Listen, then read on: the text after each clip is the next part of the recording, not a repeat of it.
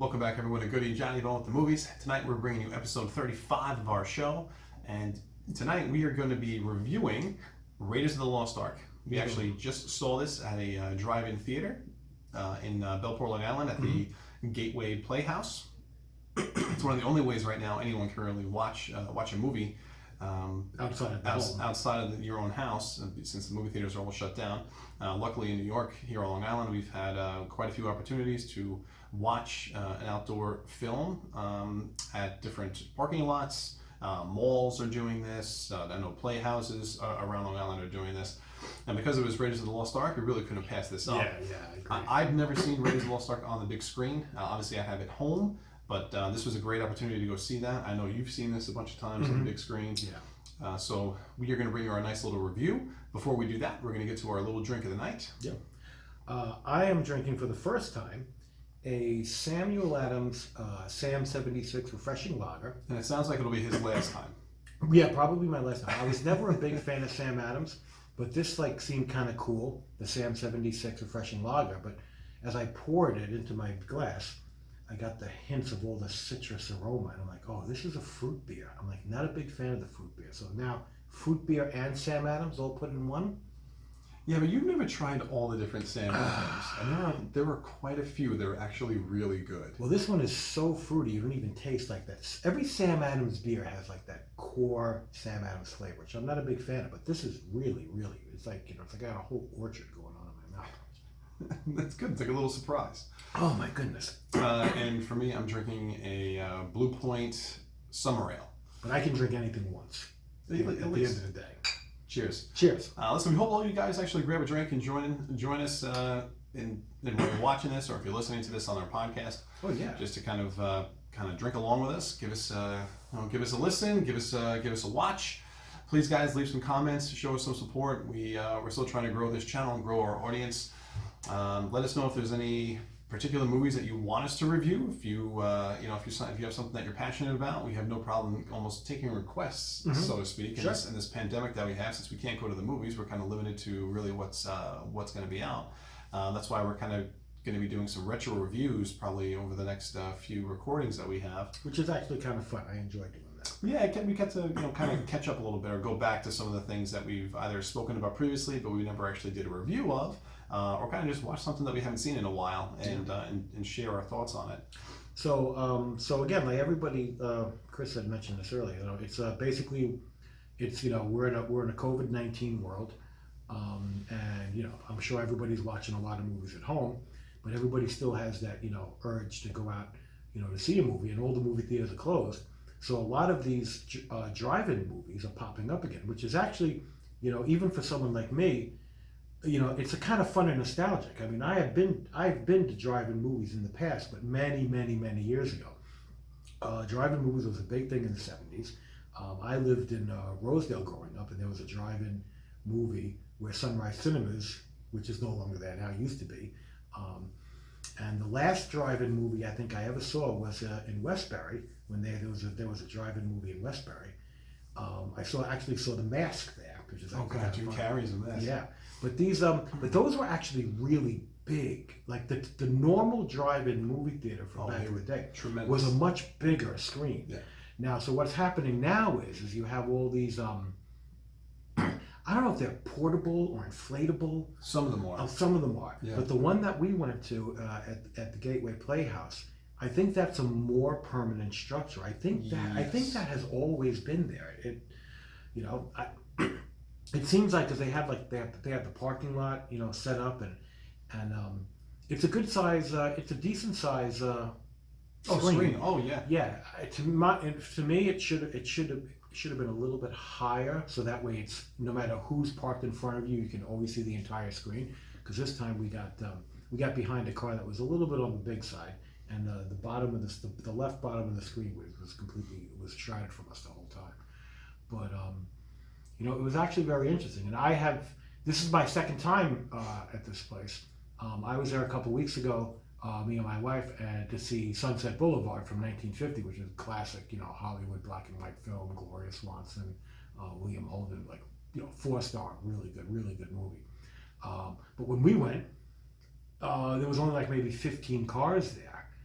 We got there around half an hour before the show, and we were the first ones there. So when we were figuring out this one, like, whoa, what time should we get there? Like, oh, it's Raiders, We should at least get there half an hour early. Yeah. Well, we got there half an hour early, and we were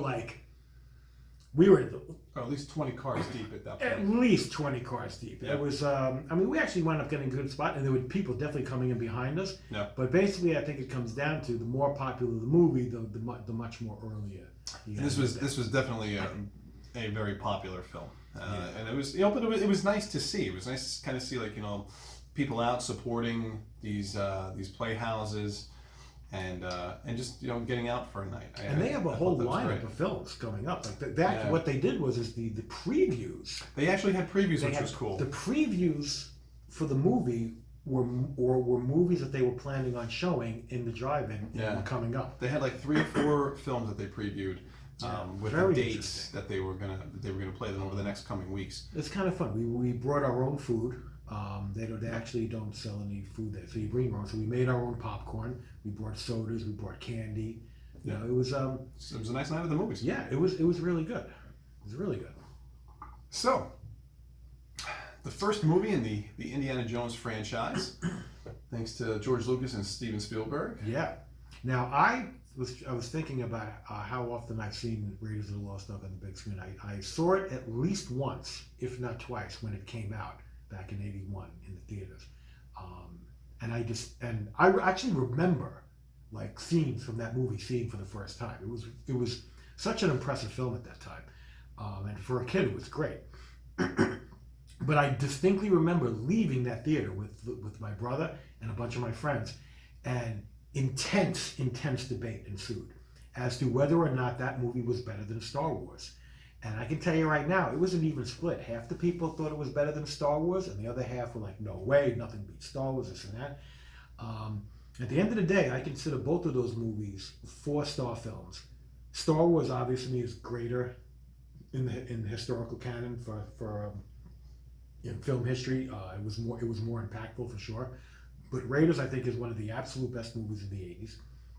And for me personally, I actually, in terms of favorite films, Raiders ranks a little bit higher than Star Wars for me. I think both of them are in my top 10, but Raiders might be like number 5 or number 6, and Star Wars is probably number 8, 7 or 8. But yeah, Raiders is one of my all-time favorites. So I had seen it when it came out, and then I think I saw it on re-release sometime in the mid-'80s. Actually wound up seeing it in East Meadow with my dad before I lived in Levittown, I think. And that might have been it. I think since then I've only seen it on TV. I think the first time I saw that film, I was probably like 5, 6 years old. It was probably like one of the first times I saw it. And I remember that the one distinct thing I remember seeing that film, and I still get this feeling every time I watch it, is I want a fedora and I want a whip. Because that to me was like the coolest thing at the time, like watching Harrison Ford have his hat on and just crack that whip the way that he does. Well, I want a Karen Allen. And to me, I just it's such an enjoyable film. It's one of the best adventure films I think I've ever seen. Yeah. The direction, Johnny and Mo and I were talking like while we're watching this film, just certain shots that are beautifully done by Spielberg and how he put this film together. Yeah, just well-crafted, thought-out shots. Not just random things, or just not just the same distance from the action or camera angle, just like a static shot where you're just watching stuff happen. With the constant, and not super duper fast editing either. It wasn't like just like each. To me, it was really a work of art because every scene is just so well crafted and thought out, and some really distinctive shots. There was such a there's you said this when probably like 30 minutes into the film, and you were saying how well paced this film was. Yeah. And I think that's really well said. The film, it never feels slow, and it never feels like it's too fast. Rushed. You always feel like you are where you're supposed to be. And it never feels like there's too much going on at once. No. There are certain kind of hyperkinetic scenes, in the beginning when when all the spears are flying around, we're stealing the idol. But for the most part, the movie is like each scene is happening at a certain pace, and everything is given the right amount of attention and detail. Right. And the music in this movie, John Williams again. John Williams' music in this movie is perfect, because the music is interwoven with every shot. It is a part of the movie. It's a part of the scene. You know, it's not just background music or incidental. But I think that's one of Williams' strengths, is that when he crafts, and I know other composers do this well, but I feel like John Williams really does this well. He might be the best composer to do this. So when his music hits, it's a part of the movie. Without that music, it is a completely different film. And I know you can say that about a lot of. I know you can say that about almost music in general with film, but John Williams's themes, in particular, with the film itself and how it's almost identified by the music. Oh yeah, in certain aspects. To me, I feel like nobody does it better. Yeah, aside from like I almost want to say like not like almost like catchphrases, but like the catchphrase music, like the theme that constantly goes throughout. Indy's theme. Yeah, Indy's theme. Yeah. And it, but the movie's not just that, because each all the even the lows and the highs and the in betweens of all the music, it is so well timed with the action on the screen. Everything is. It's just balanced. Everything that's happening in the score is enunciated by what's happening on the screen. Yeah. It's and not a lot of people can do that right. I think back in the day that used to be I think more so the case. I think the score was really more delicately handled than a lot of movies today, where it's just kind of thrown together. But you watch that, like if you watch that movie with if you were able to mute the music, it just completely changes everything. The music is absolutely necessary. John Williams' music, and I do enjoy listening to soundtracks. So to me, his music, you could almost not even watch the film, but just listening to that music, you can visualize what's going on from just the music itself. Like it's almost like the scenes. If you know the film well enough, you could almost picture the scenes in your head as you're listening to the music. And I don't know anyone else that does it as well as he does. Oh, and for anyone out there that hears me coughing and thinking that, oh my God, Johnny Will's got COVID-19. It's not COVID-19. Thank goodness. I had a shot right before we started filming that went down the wrong pipe and kind of burned out my trachea and everything. So we were gonna. I'm just coughing it through, so that's what it's from, not from being sick. We were gonna do a little, toast to everybody out there, but it went down the wrong pipe, and it almost killed me. And we were like, okay, we're gonna edit that out and not put that in. Yeah, which just goes to show you that 20, 30 years from now, when we don't care what anybody says, we're gonna unleash Goody and Johnny Mo with the movies unedited, raw. And that footage will be on there, and it'll be fun to see. We'll do a super duper deleted scene cut. I thought the casting in this is fantastic. I mean, obviously Harrison Ford having such a big showing as Han Solo, and his connection with George Lucas really carried him over into this film. Obviously, we all know that Tom Selleck was supposed to be Indiana at first, right. But that would have made a completely different film. Oh yeah, and this movie came out a year after Empire Strikes Back. Empire came out in '81.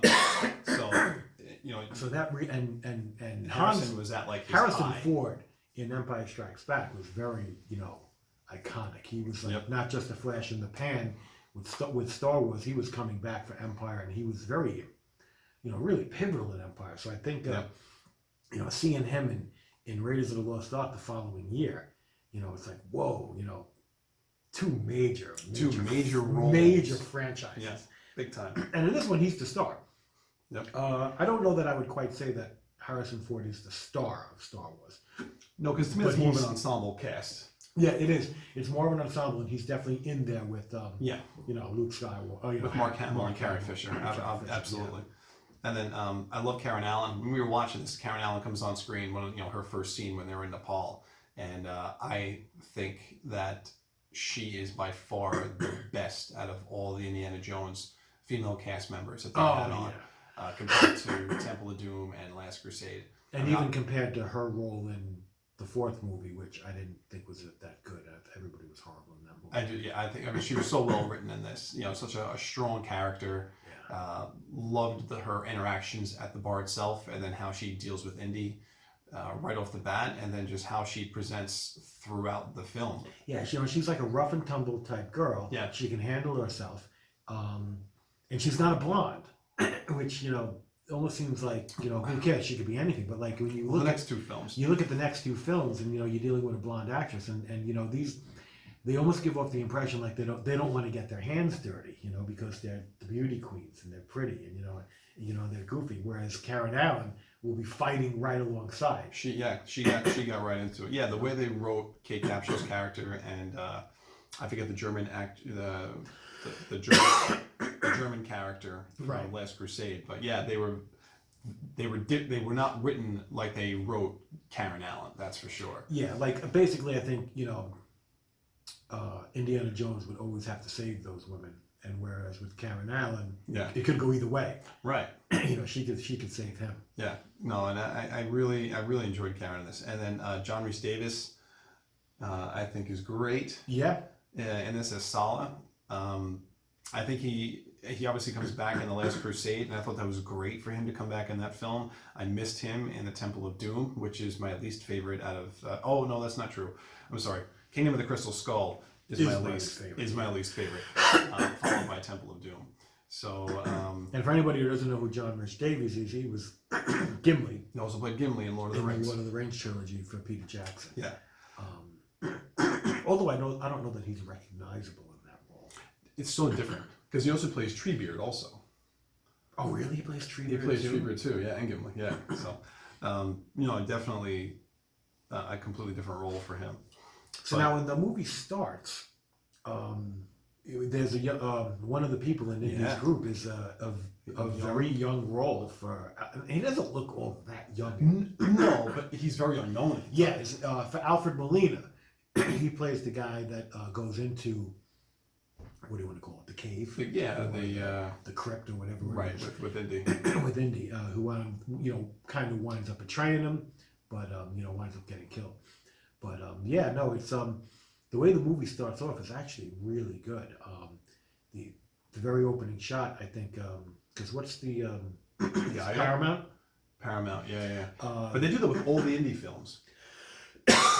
Yeah, they have I think the Paramount opening shot for all Paramount movies is this mountain, right? And then it fades away to the mountain that Indiana Jones and his group are like marching. Right. Anyway, and you see it in the background.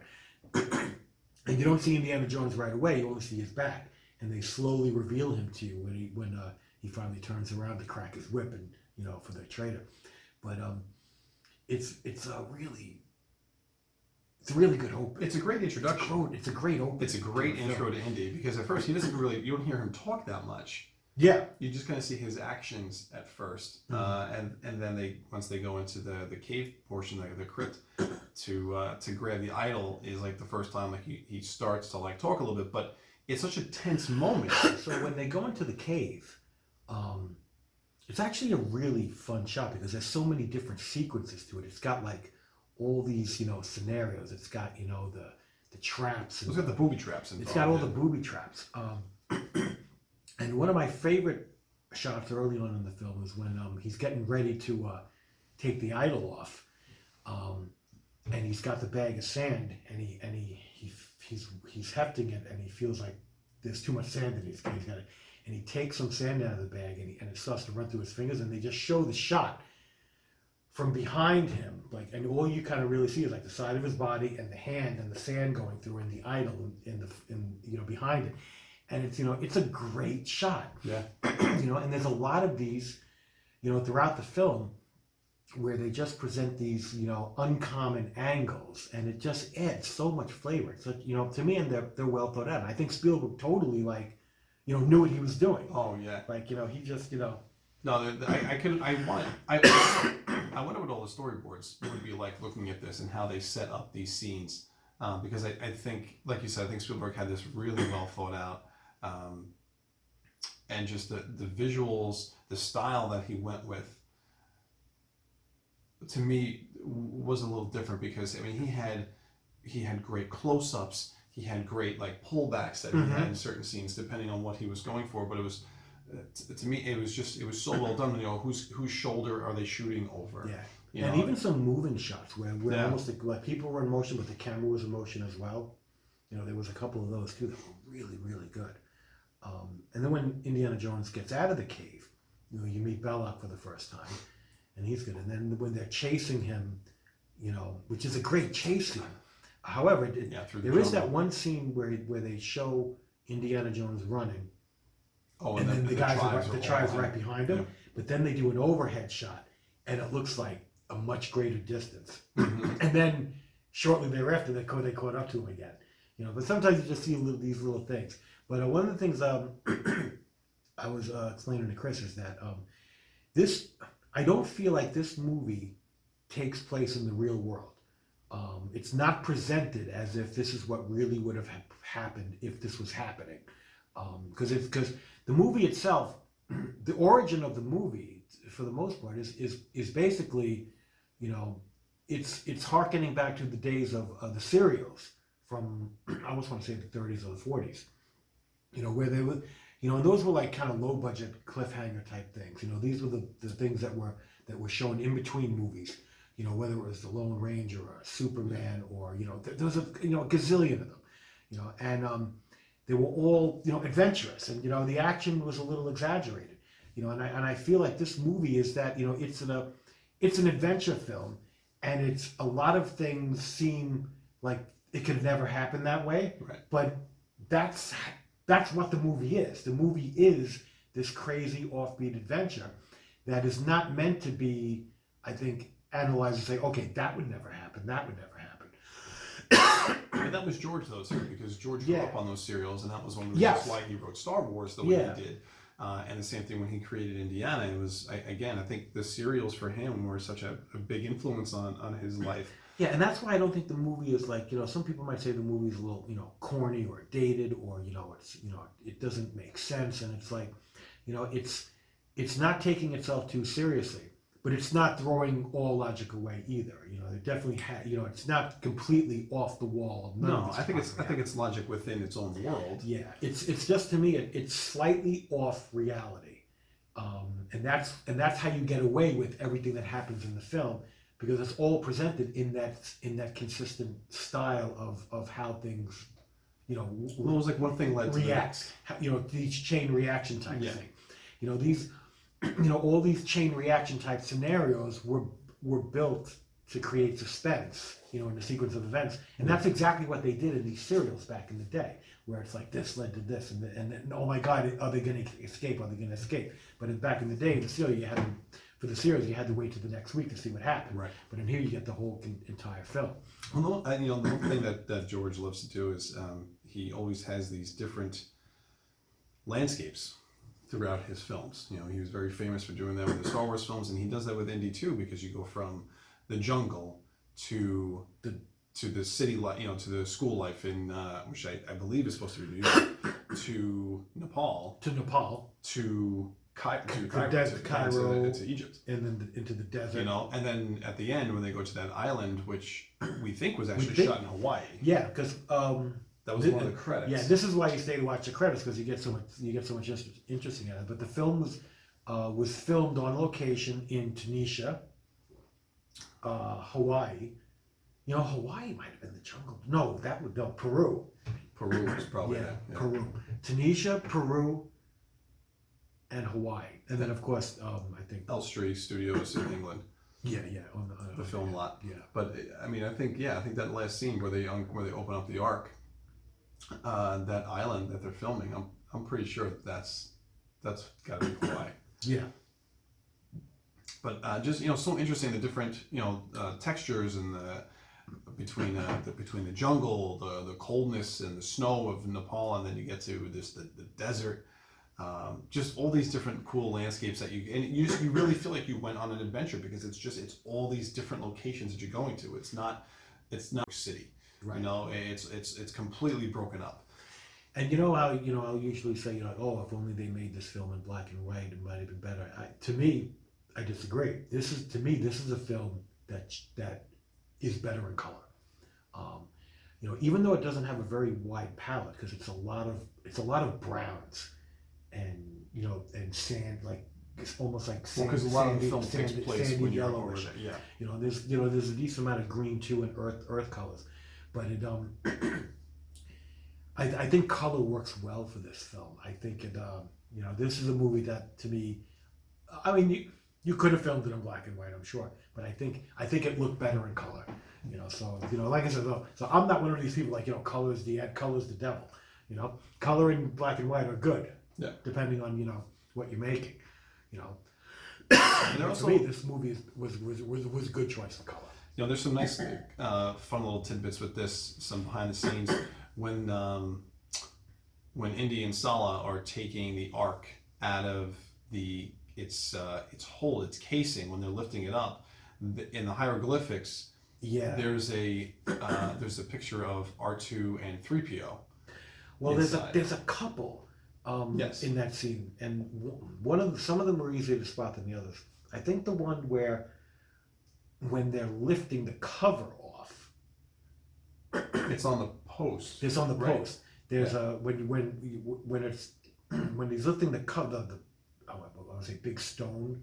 The stone cover. That we both came to the conclusion that it would be. I don't think I think that stone piece was probably a few hundred pounds, if not more. Because it was like it's solid stone, like stone, concrete. There's no way the two of those guys lift that thing up. But if you're watching the scene to the left, which would be, I think, to Indiana Jones's right because he's facing you, there's a column there with all hieroglyphics and etchings in there. And there's a small caricature of what is supposed to be C-3PO and R2-D2. That's pretty interesting. And the other Star Wars reference, we believe, is on the plane when they're leaving in the beginning. In the beginning of the film, when Indy's leaving with that little prop plane that he's getting on, like a water plane. Yeah. So the engravings, the identification tag on the plane is OB CPO, right? Yeah. So Obi-Wan Kenobi and C-3PO. Right. So that's to us, that's like a nice little nod. And I'll be honest with you, I don't know that I had never noticed that until I never noticed. I knew about R2 and 3PO. I never noticed the tag on the plane until tonight when we watched it. Yeah, well, at one point, I think I went online or whatever just to find all the Easter eggs for Raiders of the Lost of a lot of films, and then I really got into all the identifications and stuff in Raiders of the Lost Ark, and right, the plane they mentioned, and that's obvious, and the one on the post is obvious, but there is another hieroglyphic in there that you mentioned, and that is much harder to spot because I think it's further away.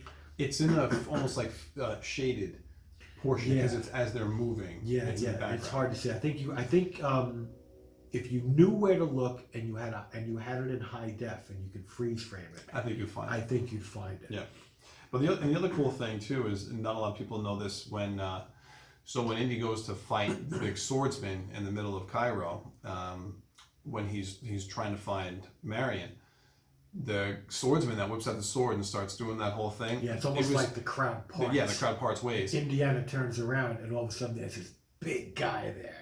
And you think you're going to have this huge sword fight. And it was originally scripted for that Indy was going to have that. But when they went to go film that scene, Harrison was very ill. He had over 100-degree fever. There was no way that he could film the scene. But they had to get the scene done. So Spielberg's like, he goes to George, he's like, how are we going to do this scene? Harrison can't fight. He can barely stand up. And if you look at him in the scene, he doesn't look good. He doesn't look well at all. He looks very sweaty. And you would never notice that unless you knew this story. Right. And you because I remember, especially this viewing, purposely looking at him to see what kind of state, and he looks bad. He looks bad. And so basically, what George ended up doing was he just said, "How about he just pulls his gun out and shoots him?" Like he's like, "Wouldn't that be funny?" He's like, he doesn't fight him. He just pulls his gun out. Yeah. And that's exactly what they ended up doing. And to me, I thought that scene worked perfectly like that. To me, it added a little bit of humor into that scene. It's what I feel Indy would do Yeah, at that point in time with the character. So it's that like, kind of all that went well. it's like a twist in that old joke, who brings a sword to a gunfight, Right. Yeah. And that was always a big crowd pleaser moment. Like when that happens, and I remember seeing that for the first time. Like the crowd went, bananas. You got to realize, some of these movies that you watch, you've seen over and over and over again. Yeah. But there was a time when you saw it for the first time and you didn't know what was coming. Right. And it's it's hard to think back. Try to imagine yourself watching Raiders of the Lost Ark for the first time and not knowing what's going to happen. Right. You see this big, huge guy with a sword that he whips out, and he's like, "Oh my God!" And he's going to have to fight him. Yeah. Or where the movie's going to end. You don't know. Like, what? Oh my God! What's going to happen? Right. How does this movie end? I can't wait. Yeah. Now you watch it. You know where it's going. Or when they get into the. So when we saw this episode tonight, when we saw this when we saw this movie, the scene when Indy goes down into the Well of Souls, and he drops down, and the Cobra comes up. In the old VHS tapes and theatrical release, if you watched it, there is a pane of glass that's in between Indy and the Cobra, and it's you can notice it. Right, because these are not CGI snakes. Exactly, these are it's all real, so you can actually see it. But with all the digital releases between DVD and Blu-ray, apparently they've managed to erase it. They've been able to kind of clean that up and take that out. And you can no longer see it. So when we were watching it, I was telling him, I was like, "Oh, I wonder what they're going to play." He said, "I wonder what version this is." And I said, "What does that mean?" I said, "What are you talking about?" He goes, "Well," and then you couldn't see it. He goes, "This is the." It's the newer. It's like the one that's been cleaned up, the digital version. So I'm actually curious as to what other changes there are between this. I don't know that anything would rise to the level that they did with DT, where they swapped out the guns with walkie-talkies, which to me was ridiculous. But in this case, it may be just like, just getting rid of. I think it might have been like hiding things. Yeah, getting rid of the things that some people would consider to be mistakes. Right. Yeah, because I think that comes back again in another scene with the snake, and there's still like the pane of glass there. Yeah, it could be. Later on, I think especially like with Karen Allen, when she falls down, the same thing happens. But it's interesting though. Which would you prefer to watch? The original theatrical version where you can see it, or the cleaned up version where you can't? I mean, I find it fun when you know those things. Like if you're the person on the inside that knows, hey, you know what? We hid this here. We did this, and you can you'll point it out and you'll see it, because once you see it, you can't unsee it. Yeah. And when you're watching these newer versions, you look for that. So to me, it's kind of it's fun to like point that out to people that maybe don't even know. Like, oh, listen, this is the newer version, but the old version it had this where this is how they filmed it because they had to protect the actors.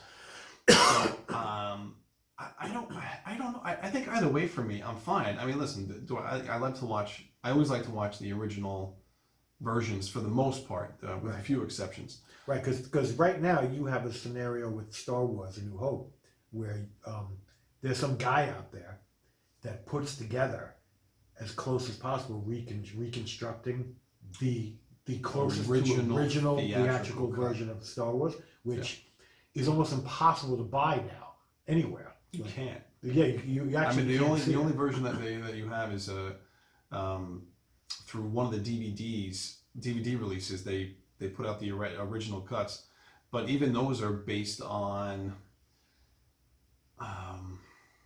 They're based on a. They're not based on the original prints. Right. Like the original. Okay. It's not based on the original masters. It's based on like a cut of a cut. So it's still not like crystal clear as it could be. So from a purist standpoint, I could see where, that's appealing, because you almost want to you want to see what people saw in the theaters for the first time. Right. I don't know that I like the edited version, because I think like even now if you when you buy I think the original Star Trek TV show on DVD, I think they're all cleaned up versions because it's, Star Trek was in the late 60s, But and what's it's your obvious. But what's your definition of cleaned up version? Everything looks crisp. Because this is a conversation for another day too. Because Yeah. I think your definitions of things when it comes to like HD and Blu-ray. Well, no, this is not an HD. Like the planets they made the planets look like as if they were filming it today. Like if they were doing Star Trek today, they made everything that looked cheesy. They swapped it out with like cleaner, sharper images. Well, that's different. Yeah, and that's different. That's altering what was actually filmed. I want to see the original. Yeah. See the original. Because I think in all of these cases, the original stands on its own. The original Star Wars that was released had the impact and the livability. It wasn't like everyone was like, oh, this would be great, but I wish somebody would clean it up. Like nobody said that. Right. All these original things. E.T. was huge. Even people with the guns, like Raiders of the Lost Ark was huge, even with the glass. But the difference with the 18 that you're talking about is they actually went in and they put more scenes in. So it wasn't just that they changed the shotguns for the walkie-talkies. Oh, okay. They actually added scenes into the film. Mm-hmm. So that's what made it the special edition, whatever they ended up calling it. Gotcha. When they re-released it, I think that was in 2000 or 2001 when that came out. Oh yeah, I mean, and there's even multiple editions of Close Encounters of the Third Kind. There's the theatrical release, then there's a special edition, and then there's one that has everything. But when it comes to the Indiana Jones, I don't think they added scenes. But all they ended up doing was cleaning up some of the effects that at the time they didn't have the technology for, but they do now to just make it more seamless. And I don't think I have too much of a problem with that. I can deal with that because I know what the original was. But you could take that too far because you could use that logic on any film that's been made in the past 100 years and say, oh, wouldn't it be nice to go back to, Gone with the Wind and clean it up a bit? Well, to me, it's all a matter of. I don't know that I would want to do that. But it's all, you know what though? But it's up to it. That to me, that's whatever the director's vision is. Yeah. That's up to the director. Yeah. Because it's their film. Now, it's different if it's like the studio's looking for a cash grab. Hey, wouldn't it be cool if we did this and then we'll have another version and we can release it and people are going to buy it? To me, that's a cash grab. That's not right. But if Spielberg was like, you know what? I never got to finish this scene. I want to do something with this, and somehow we'll put it out in a special edition. To me, that's different because he's trying to add something to complete his vision that he wasn't able to do when he originally filmed it, because just for whatever reason, the technology wasn't there, time wasn't there. So to me, that's a very director specific, and as a fan, you either continue to watch the version you grew up with and you love. For example, for Star Wars is a great example because you have the original cuts and all those people that want those original cuts because that's what they grew up with, that's what they want on VHS for so many years, but they want the higher quality. Or do you just continue to deal with the special editions because that's what they give you? Yeah, and it just got to be careful because it can be a slippery slope because at some point you're going to get somebody who has the power to do things and doesn't have the ethical purity to not know where the line should be drawn. Well, there's a way there is a line there, and when someone in power crosses the line and doesn't even know it, like then they're making a bad decision. But because they have the power to do it, that they say that justifies it. I just think with this example, I think it's completely different. I think they just went back and they touched up some of the special effects, which to me does not deter from the film at all. I don't think it brings it down at all. I think it cleaned it up to the point where now you don't even notice it. The majority of people probably don't even notice. I mean, you got to talk about your general movie audience goers that have no clue that was even done to the films because they didn't notice it the first time around when they saw it. Right. That could be. For most of the people that are in the know, that to me that's a much smaller percentage in the population than the people than your general audience viewer that's going to the movies. Of course, we're probably going to be more of the sticklers than those people. Right. But to me, for them, I don't think they care, and I don't even think they notice. Right. Now, one of the things I noticed in the credits, which I don't know that I was acutely aware of, is Industrial Light and Magic have a credit in the film. Yeah. And I was like, and you were just like, of course. And I was like, well, when was Industrial Light and Magic created? George started ILM with the New Hope. Like I think he started up the FX company then. Does ILM have a credit in Star Wars? I don't know if it has a credit in A New Hope. I'm sure by Empire Strikes Back it does. Okay. So it's probably at the I think it was like inception. It was in its infancy Yeah. and inception when A New Hope came out, because he had to create all of that all that special effects technology. Yeah, so that was actually interesting to see. If you go and look at the special edition now for A New Hope, absolutely ILM is credited with that because they created and added scenes for it. Oh, okay. But if you go back to the original theatrical cut, I would have to watch that and see if ILM gets credit for that. But I mean, this is just such a fun film. I think the whole religious tone to it always intrigued me. The what is the Ark of the Covenant? What's in it? These broken tablets that Moses came and smashed down. How they explain that and they go through all that, I think is very interesting. What power does that truly have? Indy's always the skeptic. He's the skeptic, but he does have some belief. And then, of course, you see a little bit more in The Last Crusade because of his father and why he has some of those beliefs. And I'm actually glad that they went with the Ark of the Covenant in this movie because, in this type of movie, the obvious choice is to go with the Holy Grail. Like the end-all, be-all archaeological find that anybody would ever think of is, the Holy Grail, the Cup of Christ. But going with the Ark of the Covenant to me is, it was a bolder choice. I think it's certainly a less known artifact. I don't even know when I was a kid that I had even heard of the Ark of the Covenant, and I'm assuming it's not made up. Like I think there is some type of ark. I think I think that's something that is pulled from Christian, lore. Yeah. I don't think it's completely fabricated for the film. But I think it's interesting because when they go through the whole how the ark was made with from the Hebrews, and it was in Jerusalem, and then it got raided or moved, and it's like they don't explain how, they don't know. Right. Now some of that stuff might be made up, and that's fine, because I don't think there actually is a staff of Ra. I think all that like stuff. I think they built some mythology around it, but it was a cool concept because I can tell you when they show the scene when he's explaining to the guys, one of the guys who I think looks like Ned Beatty, but it's not him. When they pull out the book and they show him the picture, that actually is a pretty powerful scene. Just because you don't know, because people from those times, how could they explain what they can't explain? They couldn't explain what that power was, whether via science or some type of faith or myth. So these rays of light that are coming out in Indy's lightning, power of God. Now keep in mind, this is 1936. So science is not where it was then, where it is today. Of course. Where so many things have been explained away and this and that. Not that we're dealing with people that think the wind is the gods whistling. Right. There was a God for everything. Right. But you're dealing with a less scientifically aware group, because you realize, okay, this is 3 years before Orson Welles fooled everybody into thinking the Martians were landing.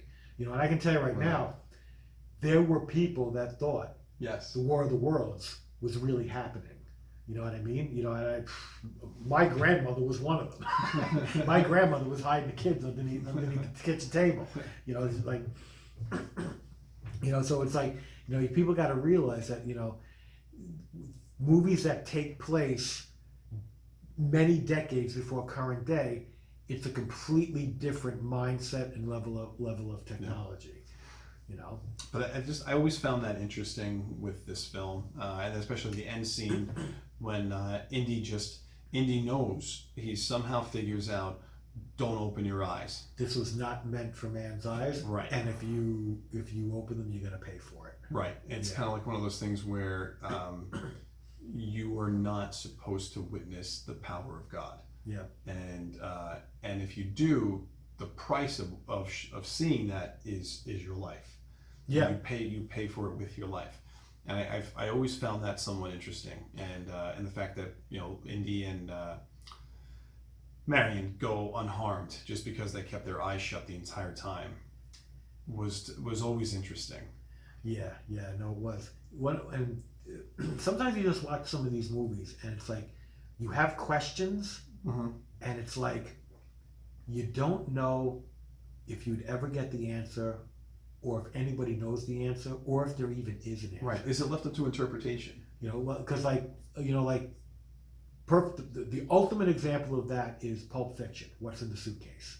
Yes. You know what I'm saying? So Number one question. now this is nowhere near that level, but like when Belloc and Marion, Yeah.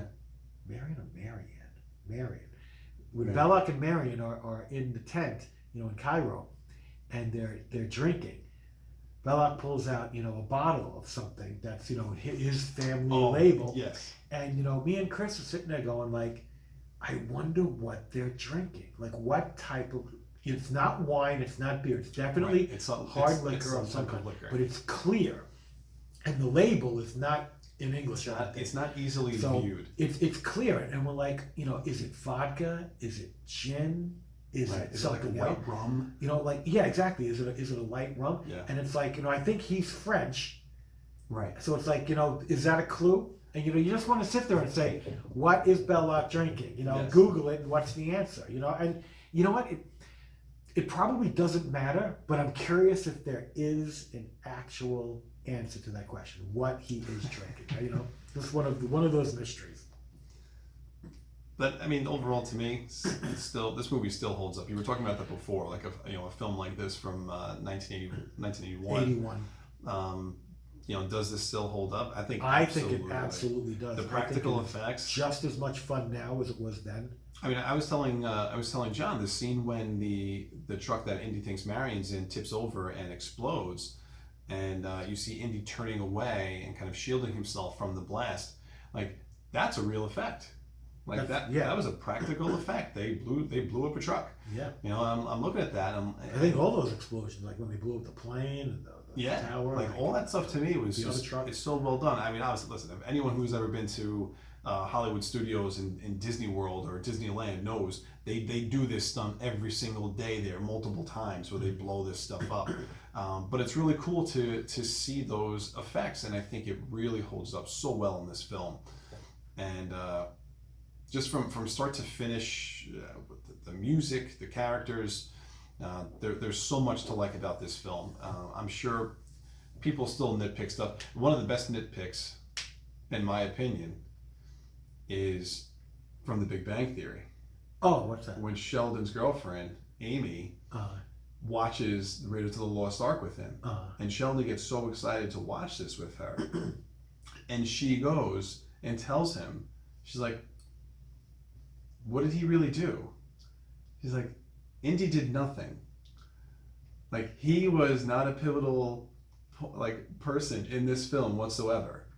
The Nazis would have eventually, they basically ended up where they would have, whether he interfered or not, because eventually they would have found the Ark, they would have opened it, and they all would have died anyway. Right. Well, would they have found the Ark?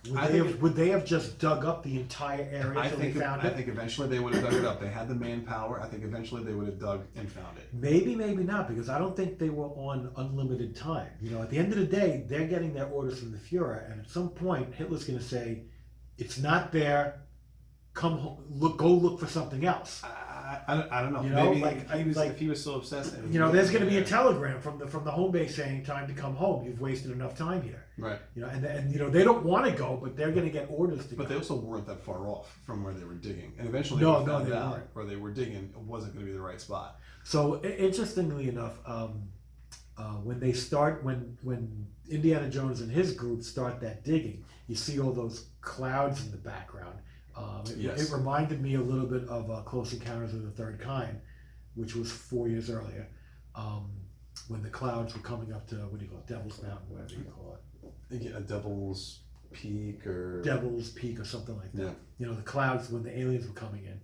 And then even when they were doing, at the end, where they were going to almost like a special place to unveil the Ark, they had these lights in a row. It reminded me very much of, again, Close Encounters of the Third Kind, of when they were, when they set up that place to meet with the aliens where they had like the runway and the light. It reminded me, like, not, well, I mean, it's his own, he made both movies. He's not stealing, he's not copying from anybody, but visually it reminded me of that. Not that it was like, a copy, but when I was But that could have been his own toss into for like his own nostalgia that he threw in there, his little Easter egg. Now, one thing I would the scene where they finally escape from the tomb when they push the rock out and they go to the plane and that big guy comes out. Like, that's a scene that's really kind of funny because it's almost like it comes out of nowhere. Like, this guy that comes out, the big muscle guy, German, he's not interested in what's happening. Like, he's not there. Oh, I found Indiana Jones. I got to capture him. He's just like, he just wants to fight. There's a guy out there fighting, punching out Germans. He's like, oh, let's see what we can do. It really is a funny departure. It's a great scene because he's just out there. And he's always like, come on. It's really kind of funny. So incidentally, to sidebar a little bit, if you've ever heard of the fan film that these kids made, there's a bunch of kids made a shot remake of Raiders of the Lost Ark, over the course of like 7 years, which I have yet to see that film. It's not easy to find, I think, but I saw a documentary on that film, that was made within the last couple of years, and what it was half of it was all the guys talking about making the film. And the other half was basically because what happened was there was one scene from that film that they never did because it was too complicated. And it was that scene in the airstrip where, the plane and the fight and all that. And the other half of the movie was them getting together as adults and doing that scene. And these guys weren't rich and famous. This movie didn't make them, superstars. They all had their own jobs and problems, this and that, and they decided to get together, and they had donations from a ton of people and backers. Like, one guy had to take like 2 weeks off from his job. He almost got fired. And they actually wound up filming that scene as adults and injected it. I guess assuming they injected it into the footage that they had. Yeah. So at some point you could actually go and watch. And apparently it's probably one of the greatest fan films of all time, I would say, and I forget what it's called. I think it's called Raiders of the Lost Ark, an adaptation or something like that. But I would say that is in the highest echelons of fan films, along with, I think, maybe Hardware Wars, which was the very, very first Star Wars fan film, which is great. That's just so much fun. Like, that came out. I think Hardware Wars came out before Raiders of the Lost Ark. That's how old it is. That's a lot of fun. That's pretty funny. So listen, I'm happy that we got to do this. Well, and just to talk about the end of Raiders, how the movie ends. So the way the movie ends is that they got the Ark and the government has it and they put it in a box and they roll it into some storehouse. It's Area 51. Is it? How do we know it's Area 51? Is that just a theory? I think it was a guess, and then it's confirmed in. Oh, it's confirmed in the Kingdom of the Crystal Skull. Or it's Area 51. So the end of that movie is very. I want to say it's an homage or a throwback to how Citizen Kane ends, where the giant warehouse and something of importance is buried in there. Rosebud. Rosebud. So it has a. Yeah, the ending is very much but I remember when I first saw that warehouse at the end, I'm looking at all those crates and like I love a good conspiracy theory. I'm just like looking at all these cool crates and like what's in these? There? Yeah, and now granted, it's not all Arks of the Covenant. It's not all like giant things of mystical power. It's not all alien. It's just spaceships. All it's almost inconceivable. It's so much stuff. Right. And that they just get their hands on. Does anybody even know what's in there? This is just where everything goes. Well, I mean, they are supposed to do a fifth indie film, and I think it would be really interesting if they. See, unfortunately, they used that scene already in Kingdom of the Crystal Skull. Whereas if they could have done something like a list of artifacts that they have to get from that storage unit. I thought that would have been interesting. Instead of they have to, they get the crashing from Roswell or whatever they deemed the crashing from in Kingdom of the Crystal Skull, and they use that. But at least they did bring back the warehouse. And one of the cases cracks. You see the Ark of the Covenant slightly. It's exposed, like the corner of it's exposed. And I think I definitely want to give props to the monkey in the movie. Very well trained. Because today that movie that monkey, that entire monkey performance would be CG, and they would have him doing everything. So like having a CG monkey do a Heil Hitler is nothing compared to a real monkey able to do it. Being doing that in the scene.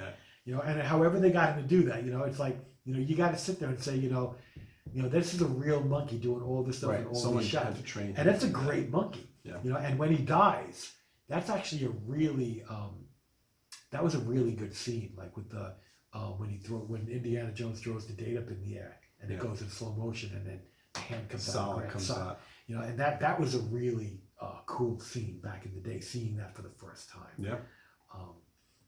Overall, this is absolutely one of my all-time favorite films. I think for both of us, it's in both of our top 10s. It's high in my top 10. It's probably like number 5 or number 6, or at least number 7. And it's I never get tired of it.